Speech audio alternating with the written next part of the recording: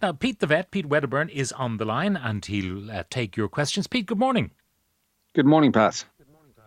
How are you managing, you as a fraternity or sorority of vets with COVID-19, remote working, running surgeries, or what?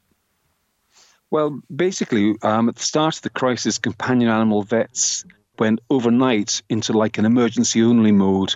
So we all reduced our services, reduced our hours, and reduced our staff numbers.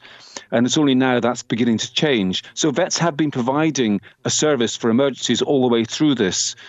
But at this stage, as things begin to settle back a little bit towards a new normal, we're looking again at everything. And we're aware that if you have a prolonged postponement of routine services, then things can reach a crisis level, and you can end up having a harmful effect on the health and welfare of animals. So there's a kind of a balance needed. And that's what vets are trying to work out. What's the balance? What's the best way forwards? So the best thing, presumably, is to ring your vet, first of all, if you think you have a problem, and the vet will say, bring that animal down, if the vet thinks it's critical. I think that's a really important point. For owners, the thing to do is just to phone your local vet, and they'll let you know exactly what's going on their particular premises. And yes, vets are doing some remote working. We're using video apps and phone calls to screen cases, and sometimes to prescribe medication that we wouldn't normally be allowed to prescribe without seeing an animal in person. We are actually doing that just now to minimize the contact people have to have.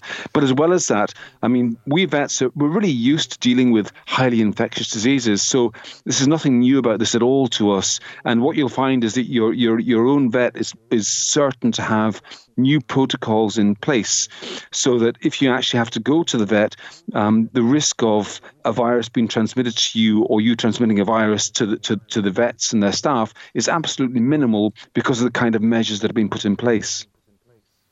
Now, some questions for you, Pete.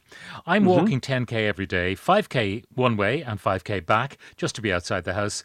But my dog seems fed up with me. He just doesn't want to go anymore. How can I coax him into another walk? He's a basset hound, bit lazy anyway. I mean, are people overwalking their dogs? Are dogs getting bored with the walk after the walk after the walk? I think it's true that one of the things that's happening is dogs get bored with doing the same route all the time, every day. Not all dogs do, but some dogs do. So a very simple tip would be to vary the routine. So go on a different route. So there's different smells, different sights, different sounds for your dog, and they'll find it more interesting. I think what you can also do with some dogs that are very highly motivated by food is you can use food treats to encourage them to go. And that's just kind of common sense. Don't feed your dog before you go, and have treats, have really tasty treats, special treats that you know they absolutely love, and that'll help things along. Never fails the treat as a bribe. Now, this one, our golden retriever was shaved extensively prior to having TPLO surgery on the hind leg. 12 weeks later, her hair is growing back on most of the area. However, there's quite a large area of the buttock which remains hairless and therefore very prone to sunburn. Will that hair grow back? It certainly should grow back in time. There are some hormonal diseases that do tend to affect middle-aged large breed dogs like that. Things like an underactive thyroid gland. So if the hair is very, very slow to grow, you might ask your vet about the possibility of that diagnosis. And otherwise, you're absolutely right. You should put sunblock on that area, because part of what protects dogs from sunburn is actually the fur that covers the skin. So, yes, it makes sense if they're going out on sunny days, then put something on to protect it. And just a usual human hypoallergenic type child's sunblock should do the trick. To Pete, why do cats yowl at each other, and can they be stopped?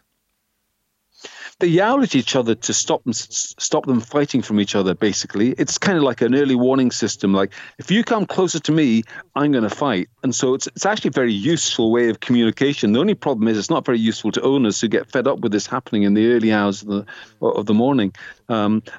The only way you can stop them shouting at each other is to stop them getting close to each other. So that means keeping cats indoors, or having screens around your garden so that other cats can't get in and your cats can't go out.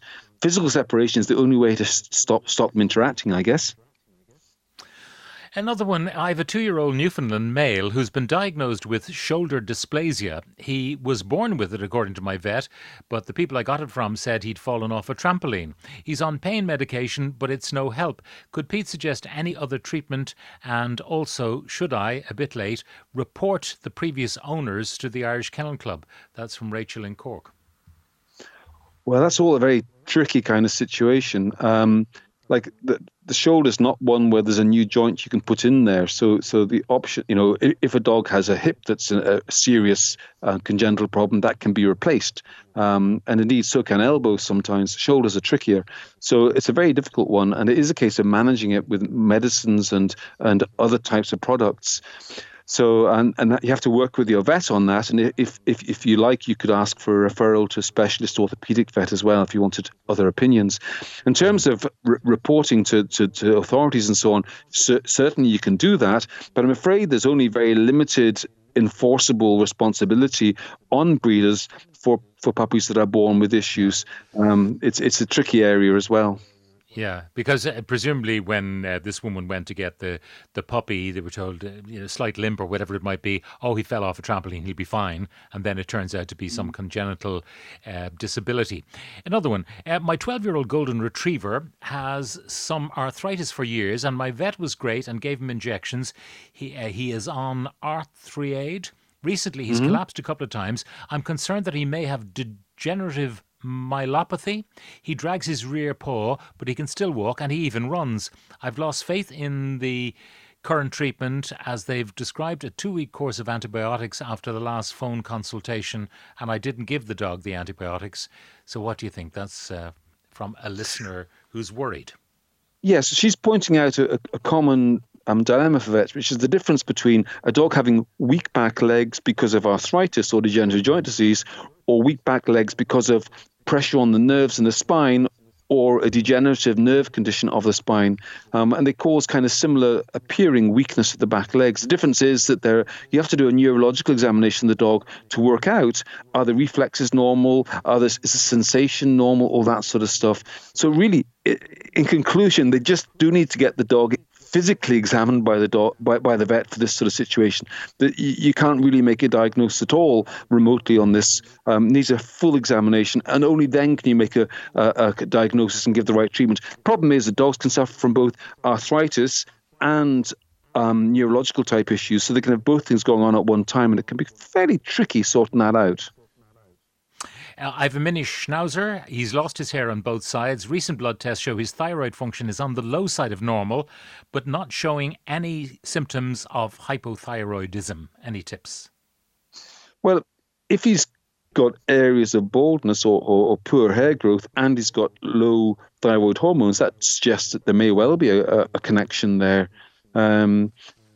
Thyroid function can be quite hard to discern, and sometimes you need to do more than just the one blood test. There's one basic blood test that we do, and if that's dramatically wrong, there's your diagnosis. But with cases that are borderline, often we have to do extra tests looking for some of the more subtle background hormones as well as the standard thyroid hormone, and they all give you a kind of detailed picture of thyroid function. So that's what you should talk to your vet about, doing some further blood tests.